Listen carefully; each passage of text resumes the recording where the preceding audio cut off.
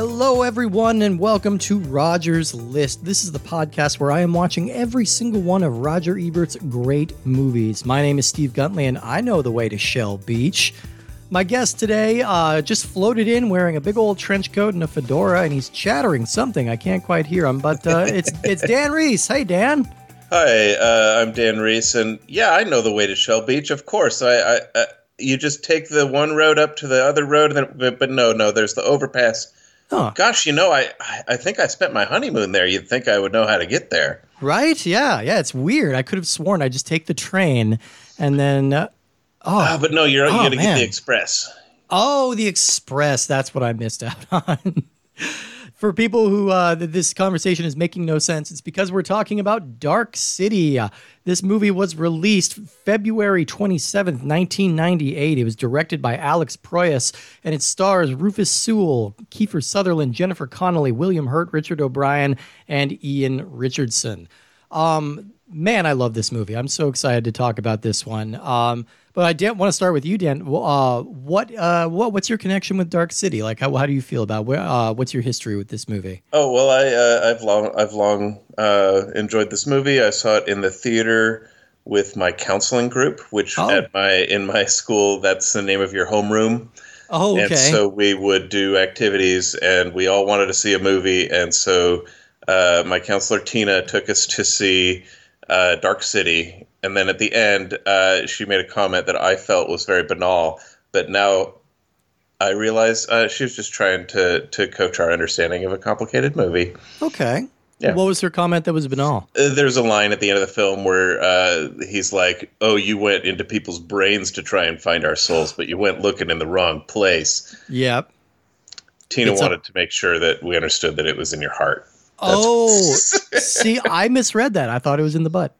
I thought a different movie. I was like, this is a weird turn for this to take, but you know what? I agree with the message either way. Yeah. So all right. So you were an early adopter of this movie. Now you saw it in theaters with and I assume you've watched the director's cut since then. Yeah. I'm curious because like I've got one big sticking point with this. I've got one thing that like kind of makes me furious, and that's that opening narration in the original theatrical cut of this movie. Yeah, the title card and the oration, I think I would do without it. Yeah, just as I would with Blade Runner, honestly. I feel like I watched this movie when it first came out on VHS, so around like 98, 99, and I didn't care for it at all. I didn't get it. I thought it was confusing. Like I just didn't understand it at all. But the narration wasn't the part. Like the narration just made it more confusing to me, you know, and then watching it years later without the narration where you just get to kind of sink into it. It's just like a different, better movie. Like it's an entirely different experience, which I really love.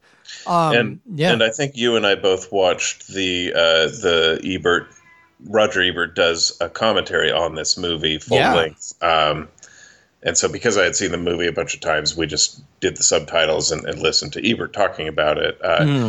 He goes into great depth and has done scene-by-scene analysis with this movie professionally for years by the time he does this recording. And so he talked about the first scene that you actually see is the main character essentially being born, and this is like classic cinema stuff. He like emerges from water.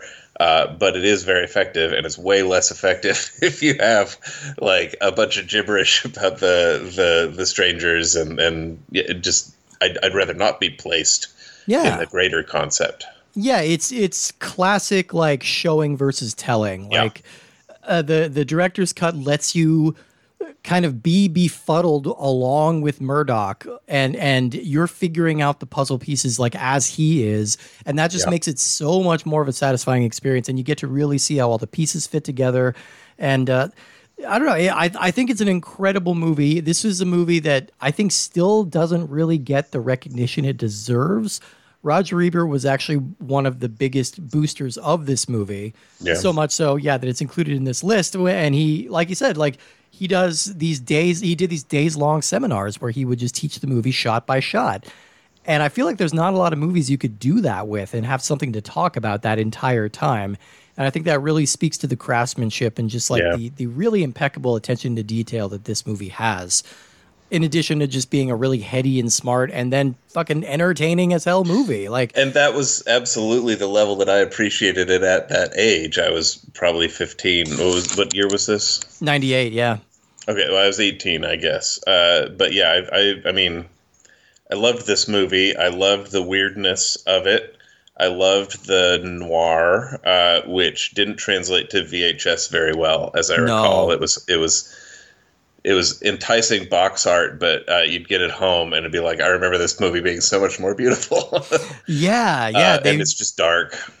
It's dark, but like it's not dark in the way that modern blockbusters look just kind of muddy. Like this one, it's intentionally dark. Like there's a palette going on here that they're working with. They understand shading and lighting and contrasting colors and things like that. They're painting a picture with all this darkness, which is really incredible to me.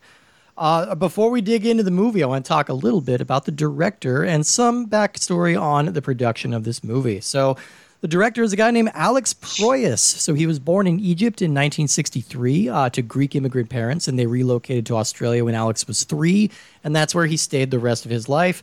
After some attention-grabbing student films, or early in his career, he did quit school. He quit high school at 17 to go into film school, and he made some really good, important student films. And eventually he moved to the States where he found success as a music video director. He directed videos for bands like Yes, Crowded House, INXS, and Sting. I don't know if I've seen any of these videos, but I probably have. I've probably seen an INXS video. But it wasn't until 1994 when Proyas would direct his breakthrough hit movie, which was called The Crow. Any strong feelings on The Crow? The people that are really excited about The Crow, it gets old fast. The movie itself is fun, but there was a type of person in my high school who was very excited about The Crow. Mine too. Yep. You can only have so much of a conversation about that. That's the thing. Like after a while, it's like the movie's fine, but it's just like wow. There was for a hot minute there was quite a little subculture built up around that movie because it is very distinctive. And of course, the tragic story about The Crow is that its star, Brandon Lee, was killed during an accident on the set. So it's also got that kind of haunted element to it, that a lot of the scenes you're seeing are of a man who died well before his time. Yeah. And that shook Alex Proyas up quite a bit, too. I know he mentioned that there were early conversations where he was working out the plot for Dark City while talking with Brandon Lee with the assumption that Brandon Lee would be the star of the movie when they eventually made it. Interesting. Yeah, they were tight, and so it was a terrible thing.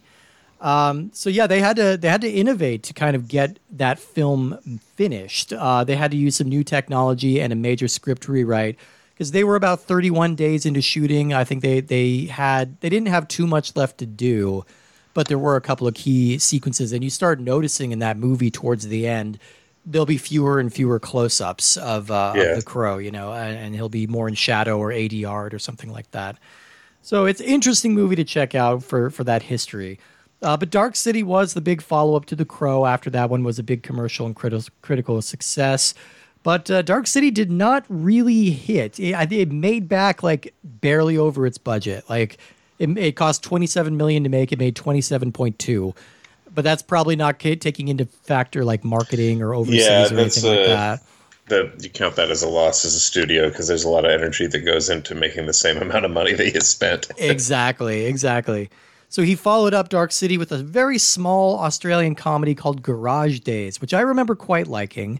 And then he kind of went into Hollywood tentpole blockbuster territory with movies like I, Robot, Knowing, and Gods of Egypt. None of those are particularly well remembered, except for, again, Roger Ebert was a big fan of Knowing, the Nicolas Cage movie that I think has like a 9% on Rotten Tomatoes, but Roger Ebert gave it a 4-star review. He's the reason I saw it, and I really like that movie. He's prone to really planting his flag firmly in uncertain ground sometimes. Yeah, he seems to find like certain filmmakers that he really connects to, and then he'll just really follow through with them. Like, I feel like he connected much better with Alex Proyas than he did with the Wachowskis when they were making The Matrix the next year. So we haven't seen anything from Proyas since Gods of Egypt in 2016. That was kind of a big high-profile bomb. I wouldn't doubt it if we see another like cool visionary movie for him. He's still relatively young, you know. He can do something cool still, and I hope he does because I think he's got a really interesting style. So a little bit about the production on this movie. This was written by Proyas, Lem Dobbs, and David S. Goyer. Lem Dobbs is best known as a script doctor, and he wrote the scripts for movies like The Limey and Haywire. David S. Goyer, we best know as the creator of the Christopher Nolan's Batman trilogy, or the writer of the trilogy. Oh. Excuse me. And he's kind of overseeing all of the DCEU right now. So if you don't like Man of Steel or Suicide Squad or any of those movies, you can talk to him about that. Because I don't like them either. But yeah, so Proyas got to make this film off the back of the huge success of The Crow. And they pretty much let him make the movie that he wanted until they saw the first screening of it and thought it might be too confusing. That's when they insisted that Proyas add in this opening title crawl. I'm going to read out the entire thing because it's been cut from the director's cut version. It definitely, it seems like one of these things where it was written not by the people that made the movie. Right, yeah, it's not quite to the level of like Harrison Ford's apathy in Blade Runner like voiceover, but it's still pretty perfunctory. The text here says, "First there was darkness, then came the strangers. They were a race as old as time itself. They had mastered the ultimate technology, the ability to alter physical reality by will alone. They called this ability tuning, but they were dying. Their civilization was in decline, and so they abandoned their world, seeking a cure for their own mortality. Their endless journey brought them to a small blue world in the farthest corner of the galaxy, our world. Here they thought they had finally found what they had been searching for. My name is Dr. Daniel Poe Schreiber. I am just a man. I help the strangers conduct their experiments. I have betrayed my own kind." Like, this, like, okay, normally I'm not going to like harp too much on like different little differences in movies or I'm not even like anti-voiceover narration necessarily. This makes me furious. The fact that they put this in like actually makes me physically angry that they would do that, because it's like you took away the entire fun of this movie. The entire fun of it is like falling in and figuring it out for yourself and being surprised or satisfied when it all comes together. And I feel like just robbing them of that like took away so much of the movie's impact. And I think that's why people really didn't know what to do with it when it came out. Yeah, it did not land in a way that The Matrix landed. And it's definitely less of a, I mean, I'm sure it was less expensive than to The Matrix, but it's a very similar movie. There's even very similar, like everybody's all dressed in leather and fighting each other. I don't know. It seems like it could have had some of the same appeal, but it never got caught on in the same way. I mean, it was, and they have the same sort, but they're both kind of mind-bending. What is reality? Yeah, kind of at the heart. Stories. At the heart of both of these movies is a foreign, like an alien species of some kind, trying to figure out what makes man work, like trying to understand what is humanity and how we can recreate it. Trope. Yeah, exactly. And I think Dark City got there a full year and a half before The Matrix did.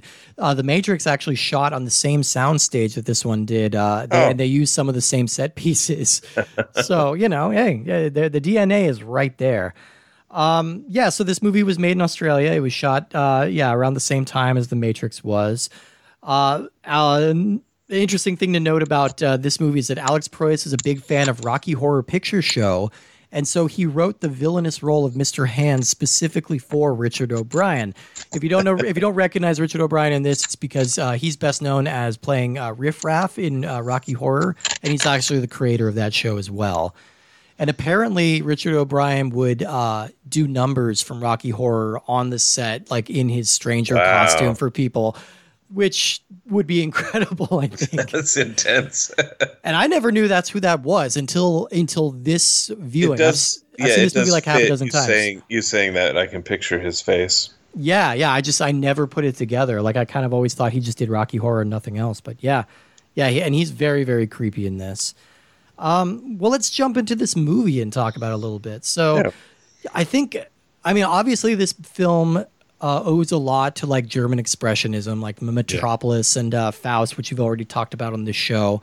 Like it's so striking in such a way. And like my first note that I wrote down is just like, they wrote this movie for me. Like, this feels like targeted content. Like, everything that I respond to as a sensibility. You know, sometimes you'll see like some kind of like a pattern or a color or some kind of motif that really just connects with you on some kind of visceral level.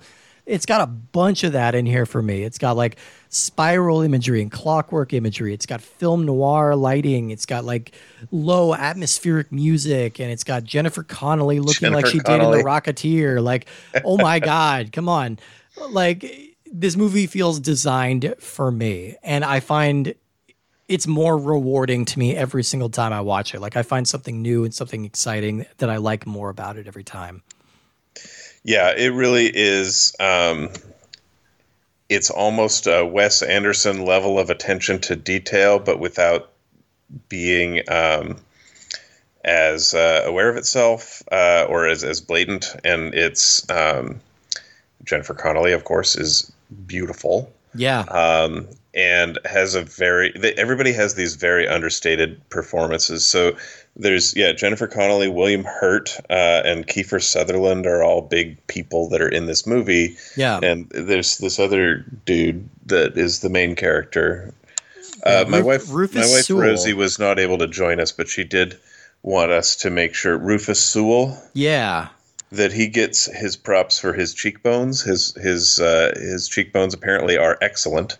No, they truly are. They truly are. He also has haunting eyes and is very attractive and cinematic. So he looks like a man on a movie, which he is. No, he's a snack. He is a man on a movie. No denying it. No denying it. Thank you, Rosie, for your input on the dreaminess of Rufus Sewell. But I agree with that completely. I think he's great. He's got a very distinctive look, and I think it helps that he's got such a deep set features because he looks very gaunt and haunted, and he catches the light in a very, like, I think she's exactly right. He looks very cinematic because like his angles are almost Art Deco, you know, like the backgrounds and his face are kind of cut from the same cloth in an interesting way. I don't know. So we open the movie with like this long, slow panning out of outer space, and this is where the text crawl was, or like the voiceover was in the original. And I'm glad they didn't cut it. Like, they left that same shot of just empty blackness, like looking down. I think that just sets the mood perfectly, and it kind of lets you know that like the space thing, the outer space, the alien element of it is not coming out of nowhere. Like, in the back of your mind, you're kind of prepared for it because that's the first thing that you're taking in when you're watching this movie. I think it's a really interesting way of kind of setting that up. Yeah. But right away, like, I wrote that this movie feels like it would make an amazing escape room. Like, if you were to do a themed escape room of Dark City, this would be kind of an amazing concept because John Murdoch, or he doesn't know that's his name yet, but a man wakes up in a bathtub. There's a naked dead woman in the room. There's like a swinging light overhead. And from here on, it's just kind of a matter of him piecing together who he is, who this woman is. Did he kill her? And then as he's leaving the hotel room, these three menacing-looking men in trench coats and fedoras start walking in with great fanfare. We know something weird is happening because there's like all this really loud, intense music. But I love that every new little discovery that he's making just makes his mystery weirder. Like, yes. And it keeps going. Like, they keep escalating in that sense, and you feel like you can't get any weirder, you can't get any more strange, and still be able to tie it together. But they do. Like, I feel like this movie comes together in such a satisfying way. It's incredible. Yeah, the three weird men immediately make it very intense. You just see them in the middle distance. They're 60, 80 feet away. But the music and just their posture, and there's something wrong with them, but you can't really see. Yeah, this movie was a feast. Yeah. And I mean, I think this, again, with the showing and not telling, I think this movie does a really beautiful job of kind of putting you off center so that you're not expecting to expect anything. Like, it's not too weird that these mysterious guys show up. And it's not too weird that this is like a film noir kind of setting, but things are anachronistic. Things don't seem to fit. Nothing fits. And you were talking about he doesn't know who he is. There are ways in which over the course of the movie he learns who he is, but much of that information isn't who he is. It's planted or created by these strangers. Yeah. So there is also things like he knocks over, as he's getting out of this bathroom after waking up, he knocks over a fish, and he puts the fish safely in the bathtub before finishing fleeing. That reveals who he is in a way that's more significant than later he gets his wallet and learns his name. Exactly, yeah. And I mean, we kind of spoiled it when I read out the narration, so hopefully everyone's seen this movie already when you talk about it. Yeah. But that's kind of a central theme here, is that like the strangers are trying to figure out what makes us human, trying to figure out what makes us tick. And so they keep implanting all these different memories and experimenting on people. In this case, he's being experimented. They're taking just a random person and seeing how he would adapt if he were suddenly a serial murderer. Yeah. And he rejects this. Like the basic human part of him that doesn't want to be a serial murderer, doesn't want to hurt people, rejects it. And that's what kind of starts this whole adventure for him, is that he's embracing his goodness in the face of like an evil, oppressive force.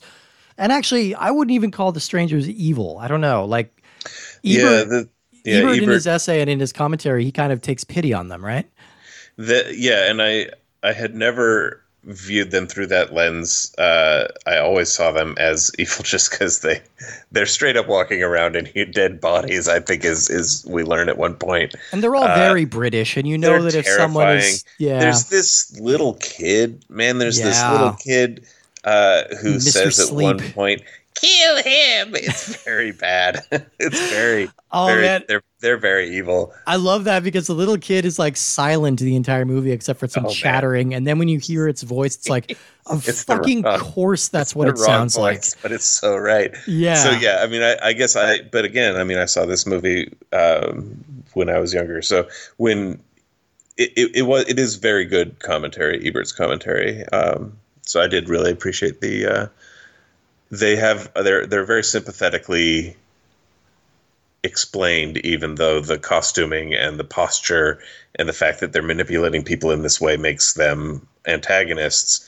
They're very sympathetic. Yeah, in that one degree, because like to a degree they're kind of pathetic. They know exactly what element is missing to like make them like, I don't know, that maybe they don't know exactly the element, but they know that they're not enough. They know that there's something in their DNA that's not measuring up, and they're going to die because of it, but they can never crack it, and they're destined to never be able to figure it out.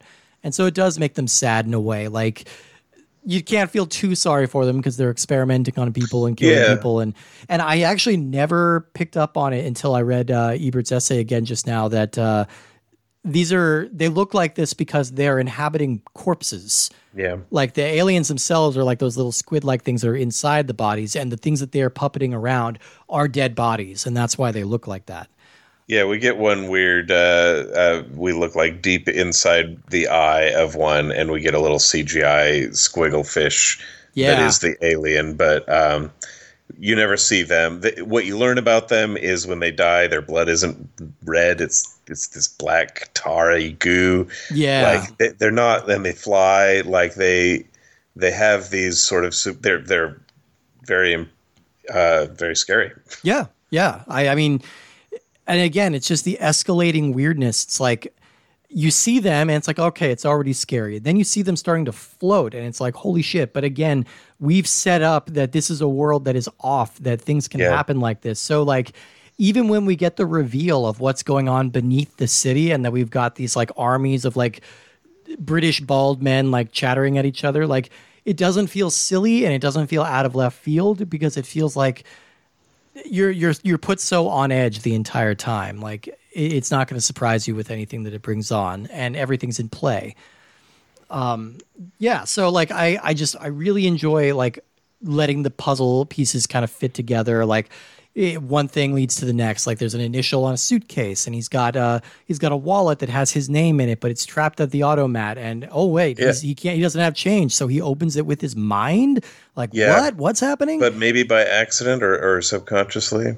When he does it, he almost doesn't seem surprised that he can do it, but at the same time, he's just kind of like, I think he does it like it's an impulse, and then he kind of thinks about it later.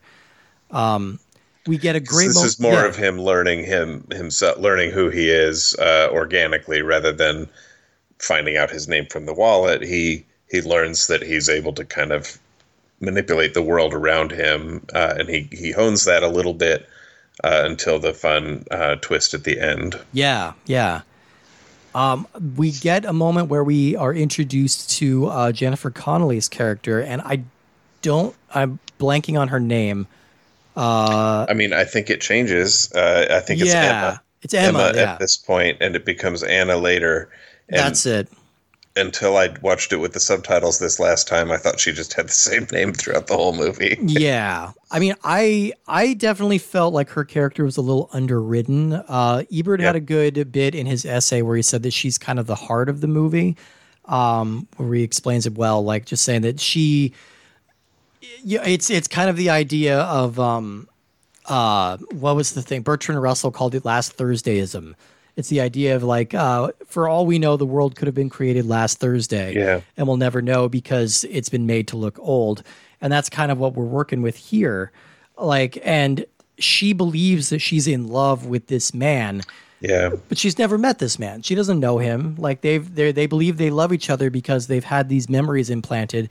So it's kind of the question of like, are we the sum of our memories, or is there something more like base and instinctual that makes us human or that makes us attracted to one another? I don't know. And she's a very sad character, but it's because she was made to be a sad character. Yeah. She sings this beautiful song, but there's this tone of sadness. They had a fight because she'd had an affair. She didn't have the affair. No. They're not even married. It's mind bending, and you just get these little glimpses from this very spare dialogue sometimes.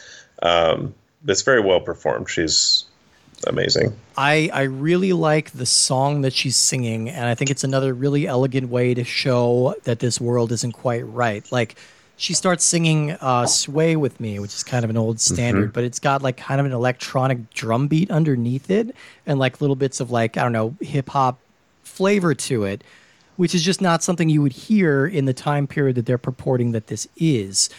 And so unlike other movies of the 90s that would have like kind of hip hop songs thrown in, like just as part of the zeitgeist, this is kind of defining it as being neither past nor present. You know, it's a little bit of both, and it's a little bit of neither, you know. You're going to find yourself in an automat that's like from the 1920s or something.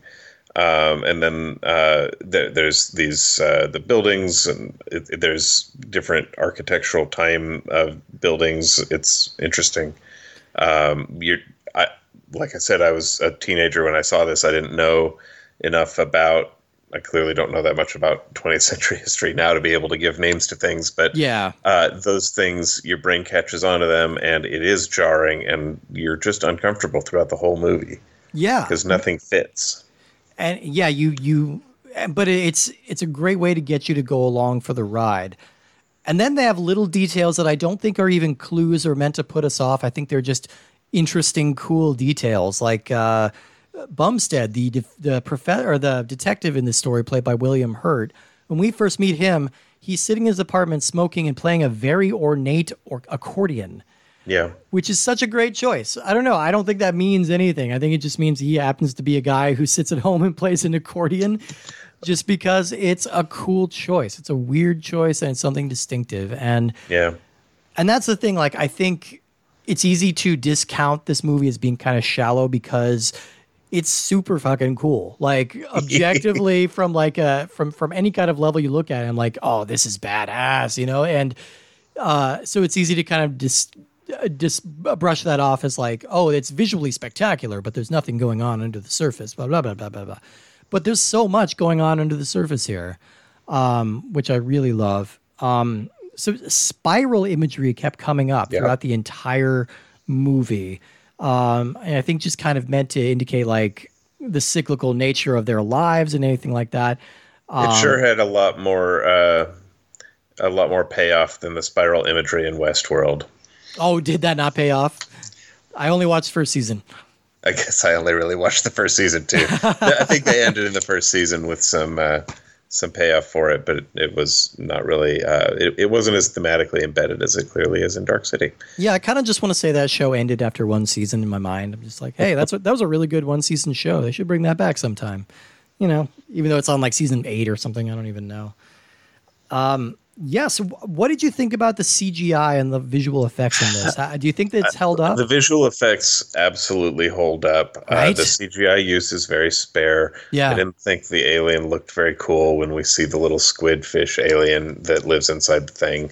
But I think that, you know, they wanted to show it and they wanted to let their CGI people crack their knuckles and really do something weird. Yeah. Yes, but for the most part, the visual effects are practical, and they talked in the commentary. Ebert talked about one of the effects where two buildings are being these strangers move the city around and change things and adjust things all the time. And there's one point where two buildings are coming together and they're going to collide. They just put a building on a big dolly and moved it toward the other building because it's the easiest way to achieve that effect. And it looks incredible. It looks great. Yeah. I mean, you look at it and it's like, yeah, okay, you can see some of the edges on it. You can see that, you know, this is definitely 1998 level CGI. Yeah. But also it's promoting such an unreality. You know, I think the problem a lot of CGI falls into is that it's trying to look realistic. And I don't think this is trying to look realistic. This is trying to look fabricated. And so it succeeds at that. But we have those amazing shots of like that big swirling vortex in the center of the city that's like producing buildings that are like twisting and growing out of the ground like weeds. And just all this, I mean, that entire tuning sequence is incredible. There's stuff you don't even notice like the first time around, like when Murdoch first gets out of his apartment, like everyone in the lobby of the hotel is asleep. Yeah. And then they just kind of all wake up at the same time. It's not even really a lot brought to attention. But this is something that happens every night or every certain number of hours because it's always night.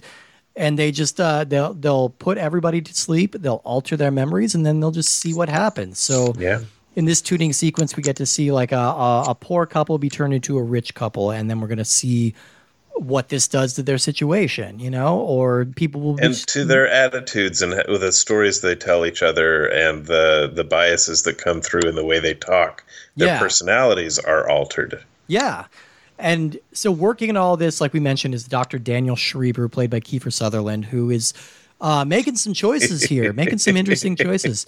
I think it's a good performance. I think it holds up. And it was helpful to know that he was kind of doing a bit as an homage to Hugh Laurie. I don't remember who the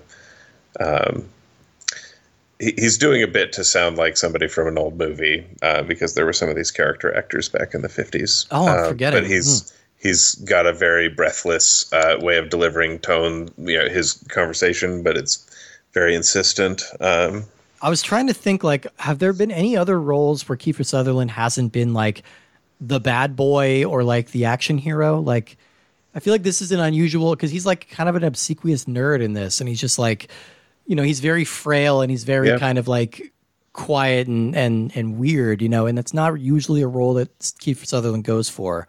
That's true. But I think he does a really nice job. Like, and the makeup on him is subtle too, because I didn't even notice like until towards the end of the movie that half of his eye is like crusted over with like the skin tag or something. Like, it seems like they've maybe been stitching him back together or something to keep him going. It's not clear what the nature of his disfigurement is. We learn later that he has altered his own memories in order to better serve the strangers. He's a very interesting character. Yeah, and he just mix and matches memories for people. So what was one he was making is just like a little bit of troubled childhood, a first love, and then of course a death in the family. Like he's like a scientist witch. It's such a good character. I was thinking of like the Far Side cartoons of like God in his kitchen, you know, like kind of images of that, like, whoops, too many jerks, you know? Yeah. It's kind of one of those things. It's a cool idea. And this, of course, kind of leads to the payoff of him injecting like basically doing kind of a Matrix, like I know Kung Fu into John Murdoch's brain. He just like injects it, like giving him lessons on how to control his innate psychic ability. And we get this big anime showdown. Like this 100% turns into like Akira by the end of the movie. Yeah, I was going to compare it to Dragon Ball Z. I don't want to step too fast past the revelation that you can get a lifetime's worth of memory stuck into your head. Oh, yeah. Which we've learned over the course of the movie, and so he gets it. But what we learn is the Doctor has inserted his mentoring and training of how to tune. So he gets a lifetime's worth of practice in the course of recovering from having this injection. So I remember being really, I mean, that's one of those mind-expanding moments when you're 18 years old. Yeah, he's learning from the mailman. It's like a memory of a mailman and of like a school teacher and all these different things that are just teaching him how to tune, you know. And I think this, like, my notes are a little sparse because I kept like just stopping taking notes and just watching the movie because I'm just like, God damn, this is so cool to look at.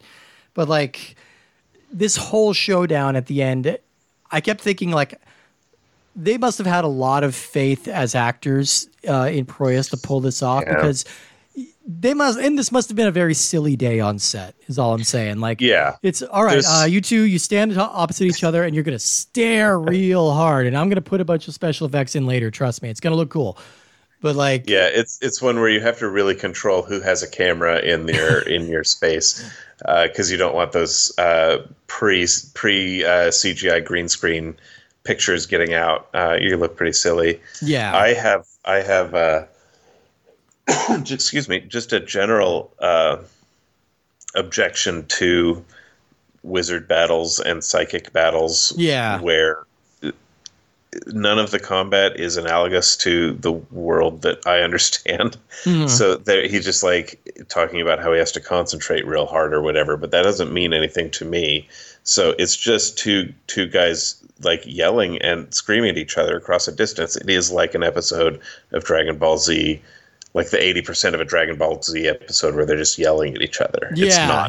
It's not the fun part of them punching, because I kind of understand the mechanics of punching or that sort of thing, but the yelling is boring. Yeah. And the throwing magical blobs at one another that it doesn't mean anything. Yeah, and I think we're given enough context at this point to be invested in the end result of this battle. Sure. And they don't spend too much time of like stare attack. Like they start mixing it up and like the city's crumbling around them and they're flying through time and space. I wanted to highlight the strangers a little bit too before we moved on. Yeah. Like in particular, we have Mr. Hand, like we said, played by Richard O'Brien. And he's kind of the Agent Smith analog, if you were going to compare this to the Matrix again. Like he's he's kind of the main nemesis. He's like the face of the organization, and he's also the one with the most complex motives. Especially because he injects himself with some human memories as kind of an attempt to better understand and stop Murdoch. And it kind of leaves him feeling like conflicted and confused and like realizing that he doesn't really have a place in either world. And it's a good creepy performance. Yeah. Like, I don't know. And all of the strangers are extra creepy. We mentioned the little child, of course, which I think is like serving as some kind of bulldog most of the time because it just kind of growls and bites and is very quick with that freaky looking knife. And just really well designed. I mean, when they're in their trench coats, they're creepy. When they're out of their trench coats, they're in like these like Dune style still suits where they're just like sewn into them. It must have taken like they must take like 2 hours a day, like just getting in and out of those suits. I wasn't surprised to hear that there was a connection with the Crow. There's a lot of skin tight leather. He's got a style, I guess. Yeah. So yes, we finally get to this final conflict. We realize that the Dark City is in fact just like floating in space. I kind of take it as like it's a prison cell or something. Kind of like I feel like people were abducted from Earth and brought here, and that now they're just kind of running in this maze. Well, it's like a terrarium or something you keep your pets in, but there's life size. They learn the hard way by busting through a brick wall. They learn the hard way that there is nothing outside of the city. Yeah. We get a great shot when Inspector Bumstead tackles one of the strangers. He goes through and flies off into space to his death. But the last thing he sees is getting to fly above the city and see exactly how big it is and this whole intricate network of like alien architecture underneath it. And it looks so cool. I don't know. It's just like, and then it's just kind of an amazing thing to be like that character's last sight. And that's how we're seeing it too, is like we're seeing this like right before he dies. So it feels extra hopeless, you know? But it all is not hopeless though, because Murdoch is triumphant. He defeats the strangers and he now has the ability to tune the city to his will. And so he's finally going to figure out where that Shell Beach is because he's going to build it himself. And he's going to build it himself. Yeah. And he's going to cause there to be a sun which can shine on it. He essentially goes from being born at the beginning of the movie to being a god of this little world that he is in. He meets back up with Emma, who's now Anna. And we don't know what memories she has because of the last tuning, maybe none of him. But they maybe make a little connection. And so I don't know. He's got those cheekbones and those haunted eyes. You know, what are you going to do? They both have very, very admirable arrangements of body pieces. Go them, you know. Body parts, that is. Excuse body pieces. We're all like just a pile of chunks, really, in the end, you know?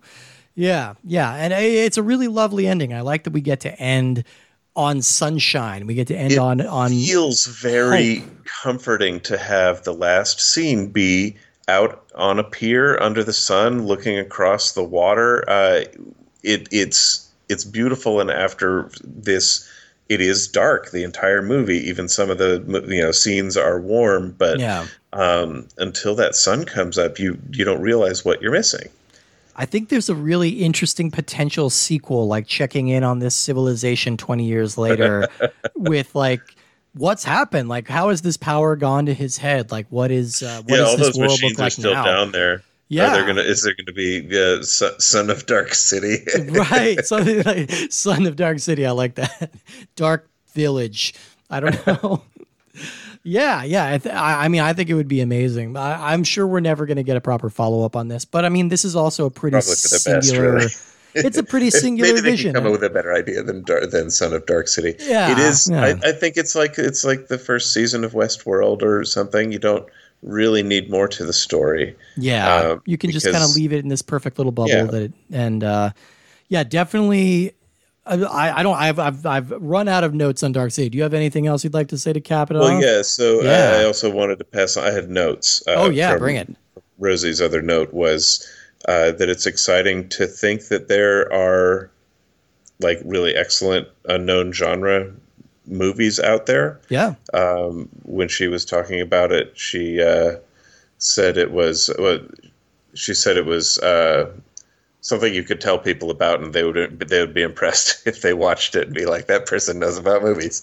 And it might have been a recommendation to her from the people at Scarecrow Video. So shout out to Scarecrow Video in Seattle. Yeah.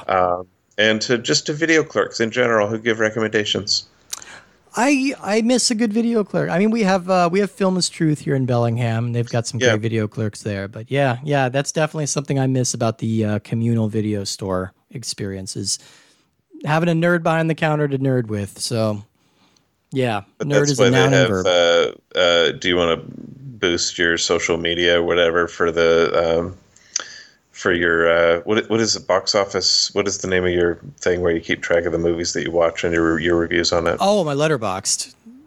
Yeah. It's so pervasive that I don't even have to remember the name of the service. There you go. Exactly. Yeah, you got it. So it's similar, I suppose. It's just there was a time when some weird teenager would tell you about all the weird movies they watch. I love it. I am still that weird teenager 20 years later, but I'm still him.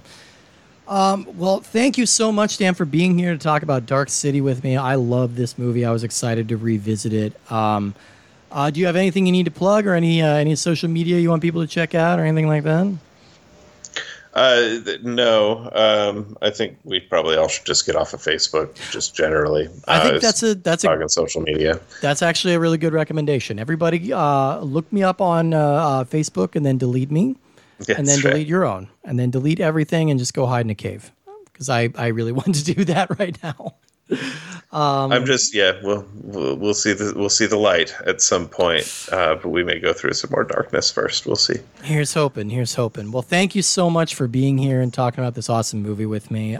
You can find all of my stuff at Rogers List Pod. That's at Gmail. That's on Twitter. That's on Instagram. So find all my stuff there. And we will be back next week with a movie I have never seen before. This is called In a Lonely Place. It's a Nicholas Ray film. I'm not familiar with the plot of it at all, so I'm excited to get into it. So tune in next week. Join me in A Lonely Place. Bye, everybody.